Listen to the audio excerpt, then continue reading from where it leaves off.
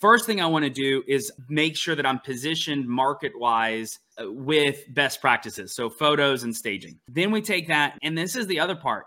You've got to understand your market and you've got to price it correctly. This is the most critical piece, in my opinion, to netting the most money. And it seems counterintuitive because a lot of people think that the way to make the most money is to price it higher. And now you've got some negotiating room. That's a setup for failure in my 15 years of experience. And when I price my own properties, I push for what I think the actual top of the market for that property is. But I do not go beyond that.